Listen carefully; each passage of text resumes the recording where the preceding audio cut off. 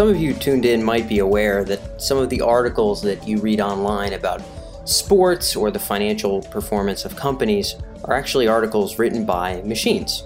There's a burgeoning field of natural language generation, which is different than simply natural language processing, which aims to create written content as humans would write it, but obviously at a much greater speed and scale. Easyop, spelled YSEOP, is a company that does just that. On this particular call, we have Matteo Roscher, who is a VP at Easyop, and Matteo goes over with us some of the fundamentals of how natural language generation works, what needs to be front-loaded, what conditions need to be in place for natural language generation to work and really drive business objectives. And Matteo also talks about the difference in terms of his own wording between sort of discovery-oriented machine learning or AI and production-level AI, where one might need to be more creative and pick up on unknown patterns, while another might really need to drive specific, succinct results without errors, and that they involve slightly different approaches, and that different industries might be partial to one or the other. And Matteo draws a little bit of an interesting distinction there in how that plays a role in natural language generation as well, specifically for industries where compliance or other sort of legal matters might make errors horribly detrimental. We might need to be a little bit more programmatic with how we set up systems to produce content as if a human had written it. So without further ado, probably our first ever interview on natural language generation with Matteo of Easyop.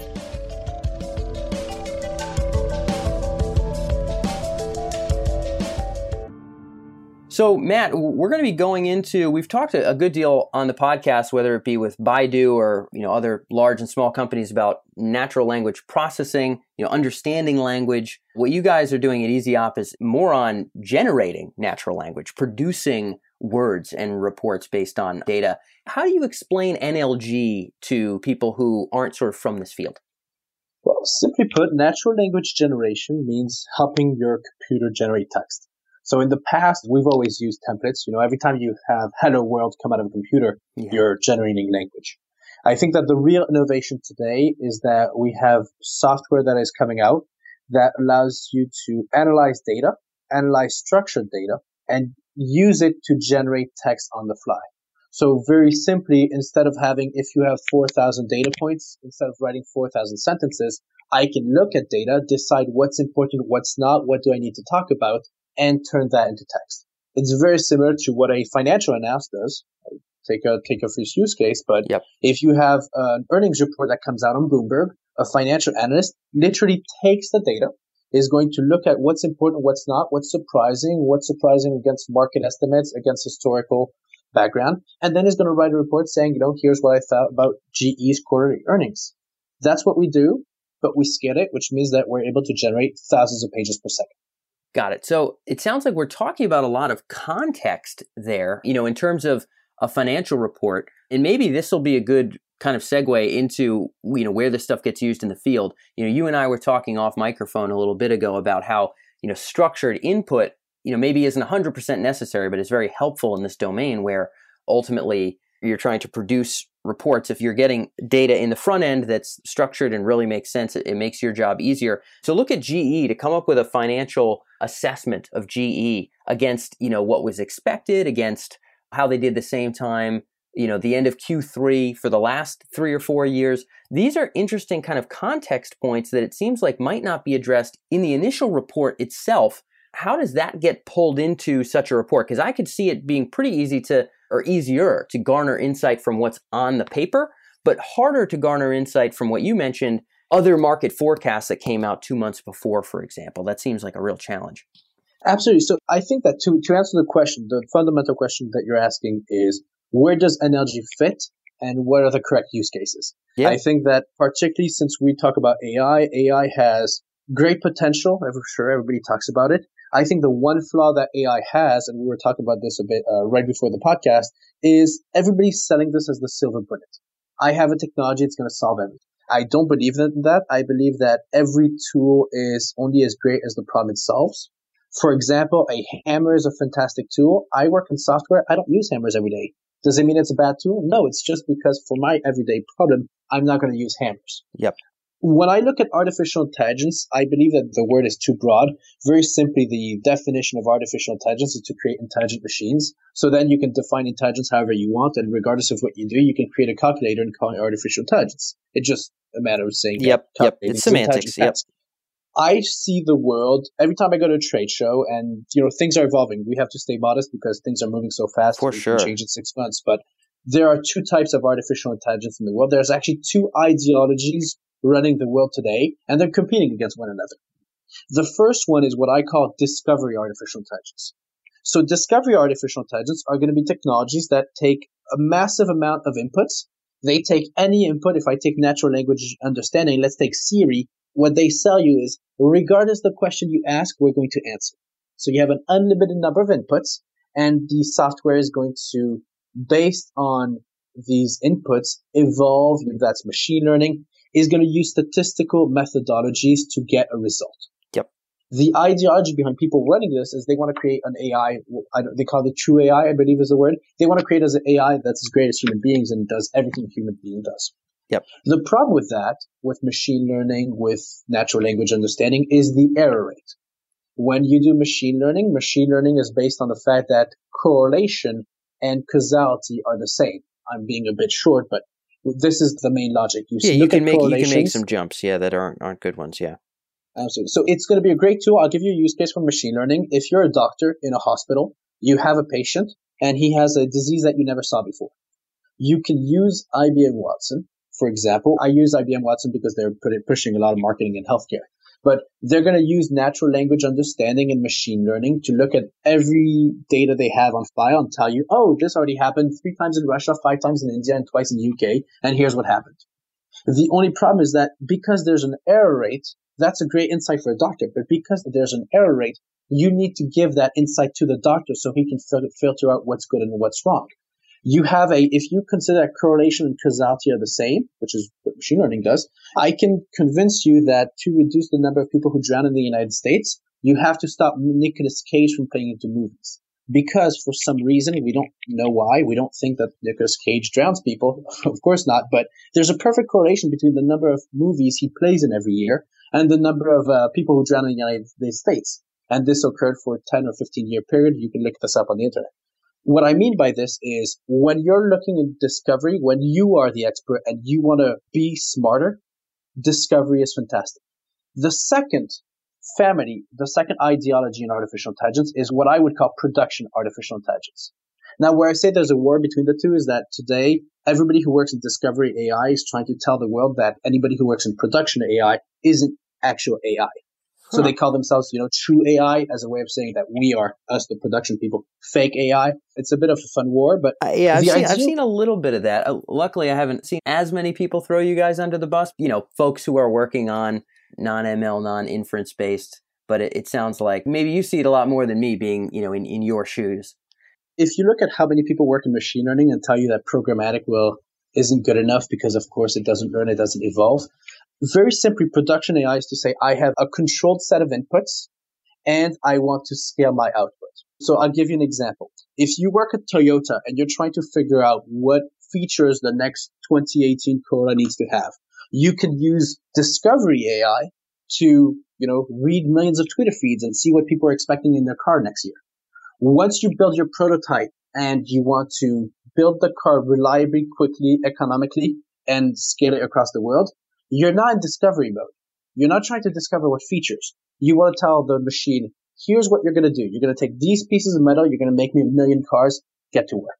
It's a completely different business problem. It's a business problem where we try to scale. Scalability is the issue. And to the best of my knowledge too, man, and I mean, tell me if I'm wrong here, but I haven't personally, I don't have an affinity or like a camp that I sit in, right? I'm outside of the bipartisan battle on the AI semantic stuff. I'm interested in how people define it, but I don't fight for any party. To the best of my knowledge, even our modern triumphs of machine learning, like the victories in Go, are still involve some degree of other kinds of AI systems. We've got other sorts of decision trees and, structured knowledge that's in there from the get-go, some kind of programmed information sort of to start off with. To the best of my knowledge, in many autonomous cars, machine learning is part of it, but there's all kinds of other quote-unquote intelligent quote unquote programmed systems that sort of play a role. So I think probably we'll see a proliferation of both, if I'm not mistaken. So for the audience's case, I think a lot of the time robust applications are going to involve both. But I guess what you're saying, Matt, is a lot of the time people who are in machine learning will say everything is only machine learning and nothing really should be programmed. And I guess what you're saying is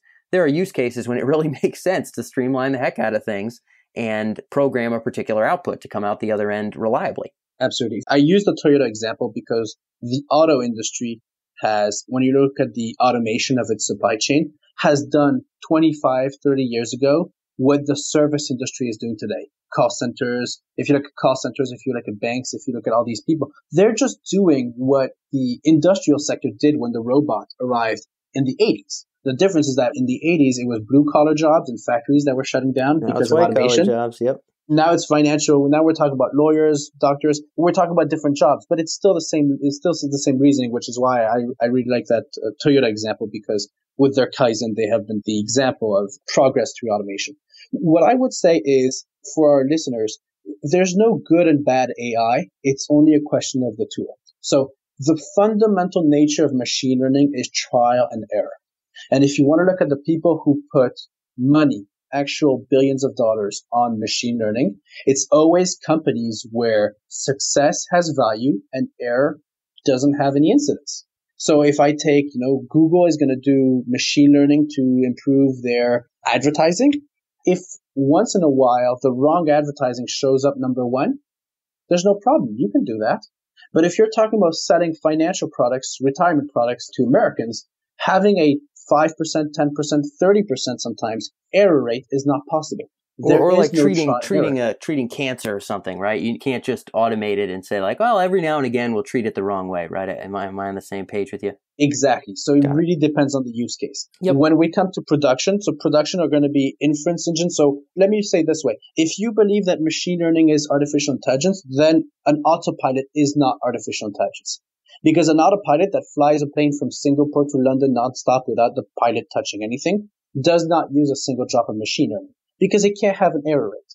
If I look at, security systems in nuclear power plants and electric grids, these are trigger-based program systems. And the logic that you have when you're in the production environment is to say, I don't have time for this creativity. So my issue is I want to take the best person in my industry and scale him. And that's what NLG brings to the service industry. We scaled the pilot by allowing, how can I say this? When you're in production, because you have limited inputs, the autopilot flies the plane 95% of the time, and the pilot flies at the 5% that are complicated. Yep. If I take NLG, what do we do on an everyday basis? There's two main use cases. The first one is reporting. So reporting, whether it's to regulators or whether it's to my customers, it's going to be, let's say that a bank is going to have a financial analyst is going to look at an equity earnings report. Two is going to look at the accounting and finance, is going to collect data. This is all data you can find on Bloomberg, right? Data from market estimates, the bank's estimates, compared to historical values. What were analyst estimates about today a year ago? This is all structured data. And what the analyst does is he's going to write a report about this so that investors across the world can understand how GE, for example, performed last quarter. The problem you have with financial analysis is that a financial analyst costs a lot of money. When it comes to, because of regulation, compliance, and things like that, a one-page report, some of my customers have one-page reports that are going to cost anywhere between $1,000 and $3,000 per page. It's a ton of money for a page of text. Absolutely, but it has to go through 3 committees and 10 lawyers before it can be published. What's interesting with this text is that you can do it for General Electric, but there are millions of companies, millions of cities, of indexes that need to be audited, that would like to be analyzed, where there would be value in analyzing them, but you can't put a data analyst behind every person in the world. That's where scalability comes in. What do? I scale 95% of the cases. I scale the GEs and, I do the simple task so that all the financial analysts, instead of working on earning reports when nothing happened, can put all their resources on figuring out how a company which just had an accounting fraud scandal is going to make it out or not. An example I use if I take credit rating is, do you want to put a credit rating person behind a city in Kansas with 520 people? Or do you want to put 500 people working in credit rating on the city of Detroit to figure out how the city of Detroit is going to get back on its feet in the next 25 years? Yeah. That's what scalability brings. When it comes to reporting, let us do the easy task. You guys can do the creative part and the noble aspect. So I'd like to dig a little bit more into reporting, and then we can get into the other side of the coin here too. And in all fairness, as we go through this brief interview here, we are having to simplify a lot of concepts and notions. I think there's a decent amount of truth to the fact that, a lot of machine learning applications really are going to allow for some error that maybe wouldn't be okay in some areas. There are certainly some domains, like speech to text, or I think even autonomous vehicles at some point in the future, if not already, where machine learning actually will, because of the flubbiness of the inputs, actually will be able to sort of improve efficiencies. But there's certainly cases where it won't, and where you don't really want to be creative, you don't need to be creative, and it's more risky than not. And that's the world where you guys hang out. And I think there's obviously validity and value there. Otherwise, you wouldn't have a business model. In terms of maybe a particular report, Matt, you mentioned something about, an earnings report of GE or something. Maybe you can walk us through what an example looks like and kind of what the machine is doing. What kind of data is it taking in the front end? And then how is it structuring things and what comes out the back end, just so people can get a sense of what does NLG look like in industry? What gets eaten, what gets produced, in this sort of automated fashion? Absolutely. So I think that when you're in production, you have to program everything. So the war, which vendor wins depends on the level of effort. If you can, in 10 days, build an application and put in production and generate 1 million pages of financial reports per day, it's very easy to do and it's very simple. If it takes you 1,000 days to generate at the end 100 reports, it's not worth it. So that's really what we focus on. What I mean by that is, let's take an earnings report, right? Let's say that on Bloomberg, you have data about GE's quarterly earnings. And you also have market estimates, and you also have your own estimates, which is how high were GE's revenue last quarter, how high you estimated them to be, a few months ago. And you take this data, and the way EasyUp works is actually exactly like an Excel spreadsheet. If you were to put it on an Excel spreadsheet, what would you do? You would first take the data. You would define the columns, do a little data cleansing, define the columns to be able to know, okay, this line is going to be revenue, this column is going to be Q1, this column is going to be Q2. I would say organize the data to be able to work with it. Then you're going to define your formulas.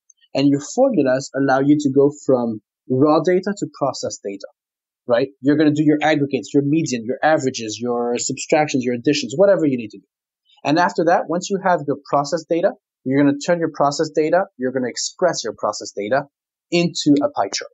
If I take NLG and EasyUp, but all the actors in NLG, it's actually quite similar. You take the data, you're going to define your business rules. And then this is where it depends. Some simple template generators and simple NLG tools are going to have decision trees. Others, this is where EasyUp is going to be. We're going to have a little more effort, but, more high end because we have inference engines and more complex AI. But it's this idea of saying you take raw data and you turn it into processed data. So you're going to do your calculations, but you're going to add on top adjectives, what we call qualitative information. If I have a 2% growth, is 2% a lot or not a lot? 2% GDP growth for Greece is huge. 2% growth for China is nothing. It's a disaster. Are the people sort of putting in that initial context here as the machine sort of ingests this information? In other words, this backdrop about China and Greece, this is something that a computer sitting alone in a dark corner doesn't know. But a guy like yourself who hangs out in a Bloomberg terminal, would have a pretty good understanding of the general growth rate of Greece versus China. Is this kind of contextual stuff part of the initial input that gets put in the front end here, Matt?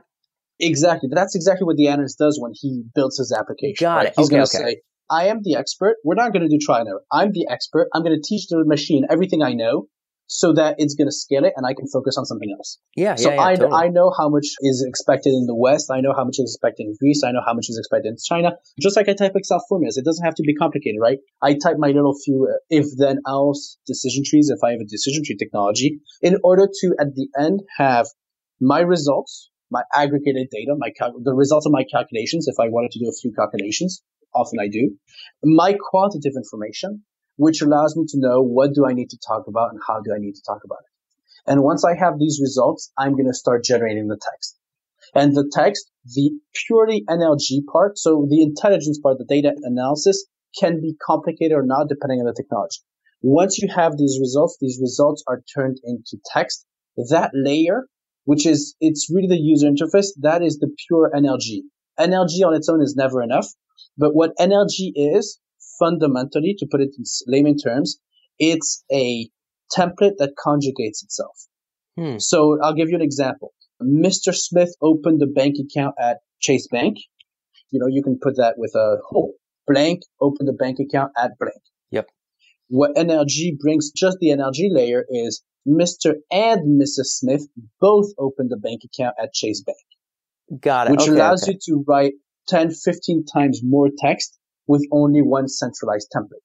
Yep. So part of the thinking work, tell me if I'm wrong, Matt, part of the thinking work is for this business case, if you guys go into a business, whether it's a bank or credit agency or whoever else is going to be using the NLG product, we'd be thinking through, is there a template that we already have that can conjugate itself and adjust itself to this business case? Or what do we have to do to adjust, modify, or build that one? And then what are the other contextual things that need to be pumped into that conjugated template? And then we can run the raw information through the front end and pump it into that template too. We'd be building out sort of what the deliverable is, I guess, so that variations of it can be produced at high volume. It sounds like that's a little bit of the thinking work, the analyst work on the onset to make sure that you're making the right stuff. Absolutely. And then if you want to choose your NLG technology, because there's a handful of actors on the market, if you want to choose your NLG vendor and your technology, what you have to ask yourself is, how deep do you want to go? So if you look at, I'll give you an example, but if you look at a template that conjugates itself, everybody can do that, right? And that's the most standard NLG tools some are open source that can do that. Then when you get to the level of, first of all, the advanced level of linguistics is the ability to handle anaphoras. Anaphoras is the idea of saying Bob arrived at the office, he is in the kitchen. Or if I were to say Bob arrived at the office, John arrived 5 minutes later, he is in the kitchen. He talks about John, not about Bob, because he is the referent, but you have a new reference point within the sentence. Yep. That's very interesting because whenever you're talking about financial analysis, for example, you don't want to write a robotic text. GE was great. GE was fantastic. GE had great revenue. GE reduced cost. You want to be able to write something such as GE did great this quarter. Even though the economy was not good, the company was able to maintain its. Yeah, make it come across like natural text so that you're adding in those features that sort of make it readable, I guess, so it doesn't feel like a set of bullet points that's tough to just kind of drink in with your eyes. That's what we call advanced NLG. And then if you want to take it to the next level, which is where you have that additional layer of intelligence, which is particularly important for people who do reporting on data, whether it's competitive analysis reports, when you have comparisons, things like that, you need to be able to have intelligence. If I go back to my Mr. and Mrs. Smith example, if you need to say Mr. and Mrs. Smith both opened a bank account at Chase Bank, you can use any tool. And then you just take the tool that's quickest to go to production. Yep. Where the intelligence aspect on top of the NLG is important is the ability of saying Mr. and Mrs. Smith both opened a bank account at Chase Bank because we sent them an offer. We saw that they were going to Europe 3 times per day, and we sent them an offer for a credit card that gave them 0 transaction fee and fidelity points at the Sofitel, which is their favorite hotel when they go to London and Paris. You see, which is this ability of not just explaining what is happening, but explaining the underlying data, explaining why it's happening. Yeah, and then this is that context information that, again, a human would have to structure the way to let that enter the picture, because a machine in a dark room doesn't know that the Sofitel hotel is a hotel that this person goes to or yada, yada. But I suppose you're talking about how to develop the ability to then add in that context to tie that in to make sense, not just to drink in a dry document, but to pair that with the rest of the relevant facts so that that stuff can be part of the streamlined inputs that produce a solid report. Yeah, I would say that the data, you have 2 things. You need the use case, and you also need to have the underlying data, right? So the more data you have, the better you will get. Of course. And those are the iterations. If I take an Excel spreadsheet, first of all, when you look at NLG, you need to know how far you want to go, right? If you choose a vendor that isn't good enough, you're then going to have to change vendor in the middle of the project. So look at your objective to choose the correct vendor. And after that, it's going to work like an Excel spreadsheet, which is if you look at the Excel spreadsheets you have on your computer, every time you think of something new, you're going to add an extra column and you're going to get more. It's going to be a constant evolution. Yeah. Okay. So in that sense, it is, programmed, but it's programmed with the things that you need it to make sense of in order to produce the result that you want to come out the back end. In closing, just to flesh out a little bit more on this, Matt, I know we're kind of closing the gap here on time, but I really want to make sure that the audience sort of gets what is NLG? How does this stuff make sense in the world? We just talked about reporting. There's one other kind of major use case that you and I were talking about off mic. Just really briefly, just to add some color and some flesh to sort of what NLG means and does in a real business environment. What is that other use case and sort of how does that work in basic terms, just like we did with the first one? Yeah, so I would say when we look at data in general, there's only two reasons why we do BI. The first one is to figure out what the data means for me. That's the reporting. That's what we call insight. And the second one is what should I do about it, which is action. Together, they do actionable insight. So reporting is all about understanding the context. The second thing we work on is actionable insight to be exact. And we have one specific use case, which is if I look at a CRM today, a CRM is 100,000 data points that we send our salespeople, expecting them to use this data in order to sell to the 50 customers they're going to call today. Yep. There's so much data, it's impossible. If I look at in banking particularly, in finance particularly, but in a lot of industries today, you have so much regulation that when you look at the data, if you find a product that is good for a customer, it's difficult to figure out what is the procedure to follow in order to sell the product. So what we do is we have a linguistic user interface on top of the CRM. And instead of having, the charts and the dashboard, this whole dashboard with the tens of thousands of actions and things like that, you just have one page that says, here's who the customer is, here's what you need to know about him, here's what you need to sell, and here's how you need to sell it. And that application today, we have over 100,000 people, mostly in the financial industry, but also in technology. Anytime you have a large product catalog and a large CRM database, let the AI match the customer need with the product catalog and let your salespeople focus on selling. And just to, again, I'm glad we have a tangible example there. I think that is a good case of, a real mess of spaghetti that nobody's going to be able to make immediate sense of unless you let them sit there for a whole weekend and, have them work 20 hours over the weekend to try to pull out some kind of correlation of, upsells and cross sells and, new ways to score hot leads or whatever the case may be. That's just too damn hard. I mean, it does seem like it could be a statistical inference problem, but I know that that's not the way that you guys are doing it into producing a report on this. What is the machine sort of taking in? And do we have to do kind of a similar, I imagine we'd come up with some kind of initial structured method to garner this insight. So in other words, Matt, you would have whatever your template is, you would have the sources of data that you yank into that template and sort of the pace and rhythm that it gets pulled in to push out this weekly insight report of what kind of industries are we hitting hard, what kind of upsells are working well, et cetera, et cetera. What sorts of front-end programming would happen in a CRM insight use case where we're trying to figure out what's the best way to allocate salesperson time? What's that front-end structure that we need to garner value? So this is the CRM is the perfect example where you have the value of language. Data is useless if you don't use it, right? Data on its own doesn't have any value. The reason why I'm saying this is because when you look at machine learning tools and analytics tools, they're going to tell you that, this customer, you need to sell them the Toyota Corolla. Yeah, except that is not a sale. A sale is saying you need to sell this car because, so for one person, if you're a college kid, I'm trying to sell you a Toyota Corolla, I could say, if you want to buy after you leave college in a few years, if you want to buy a new car, you should know that the Toyota Corolla has the best resale value in its class. If you're a young mother, I'm going to say, the Toyota Corolla is great. It's great for your children because there's lots of room for the car seat. We have the safest car in the market, and it doesn't consume a lot of oil, which is great for your children's future. Okay. It's the same vehicle, but it's the argumentation that makes the sale. The argumentation can only go through, even if you think of it through data. If you give people a table, like a market basket, I don't know if you've ever seen a market basket analysis. It's what retailers use to figure out what to put together on the same aisle. Yeah. It's a table that is 15 columns long, 25,000 lines. If you don't have 6 days and a PhD, there's no way you're going to use it. Yep. Here we put it simple language. Here's what you need to sell. Here's how you need to sell it.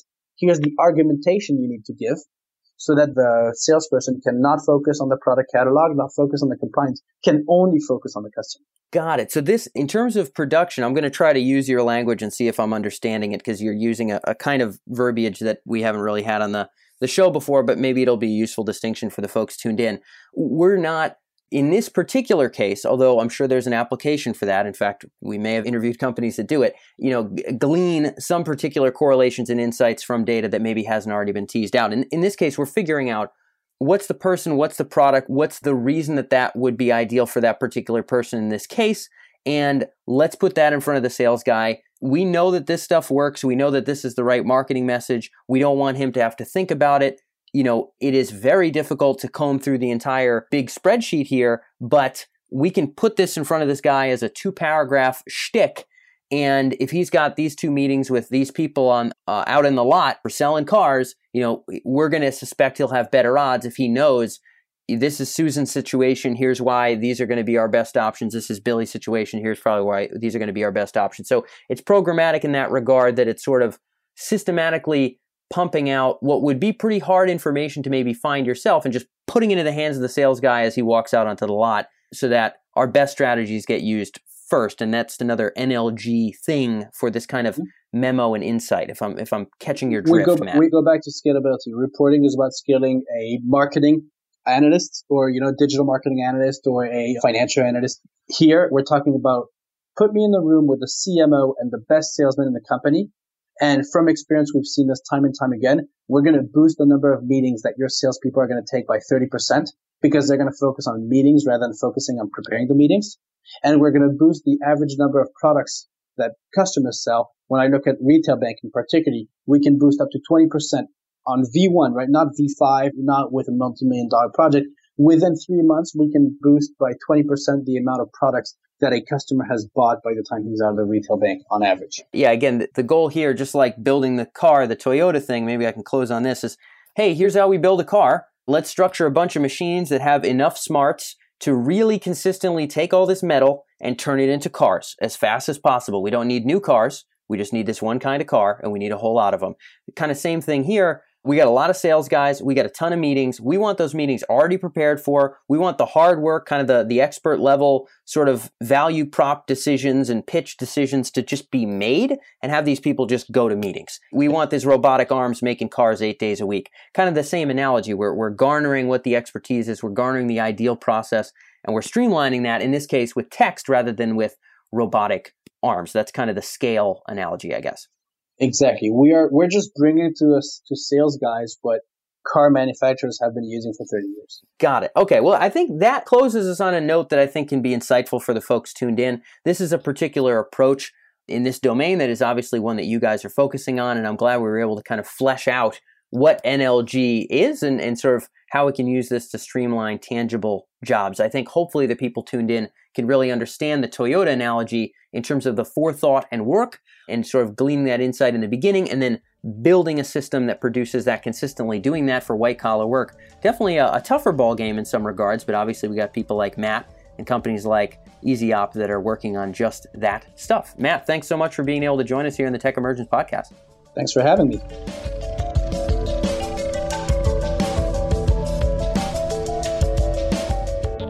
That wraps up today's episode here on the Tech Emergence podcast, and thanks for tuning in. If you'd like to stay in touch with our latest interviews with C-level executives and top researchers and thinkers in the domains of AI and the intersection of technology and intelligence, then make sure to subscribe here on iTunes, or visit us on our main website at techemergence.com, where you can see all of our interviews broken down by category, as well as articles, news, market research, and trends in artificial intelligence.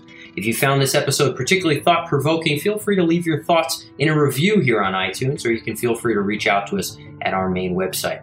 Thanks as always for tuning in, and I'll catch you next week.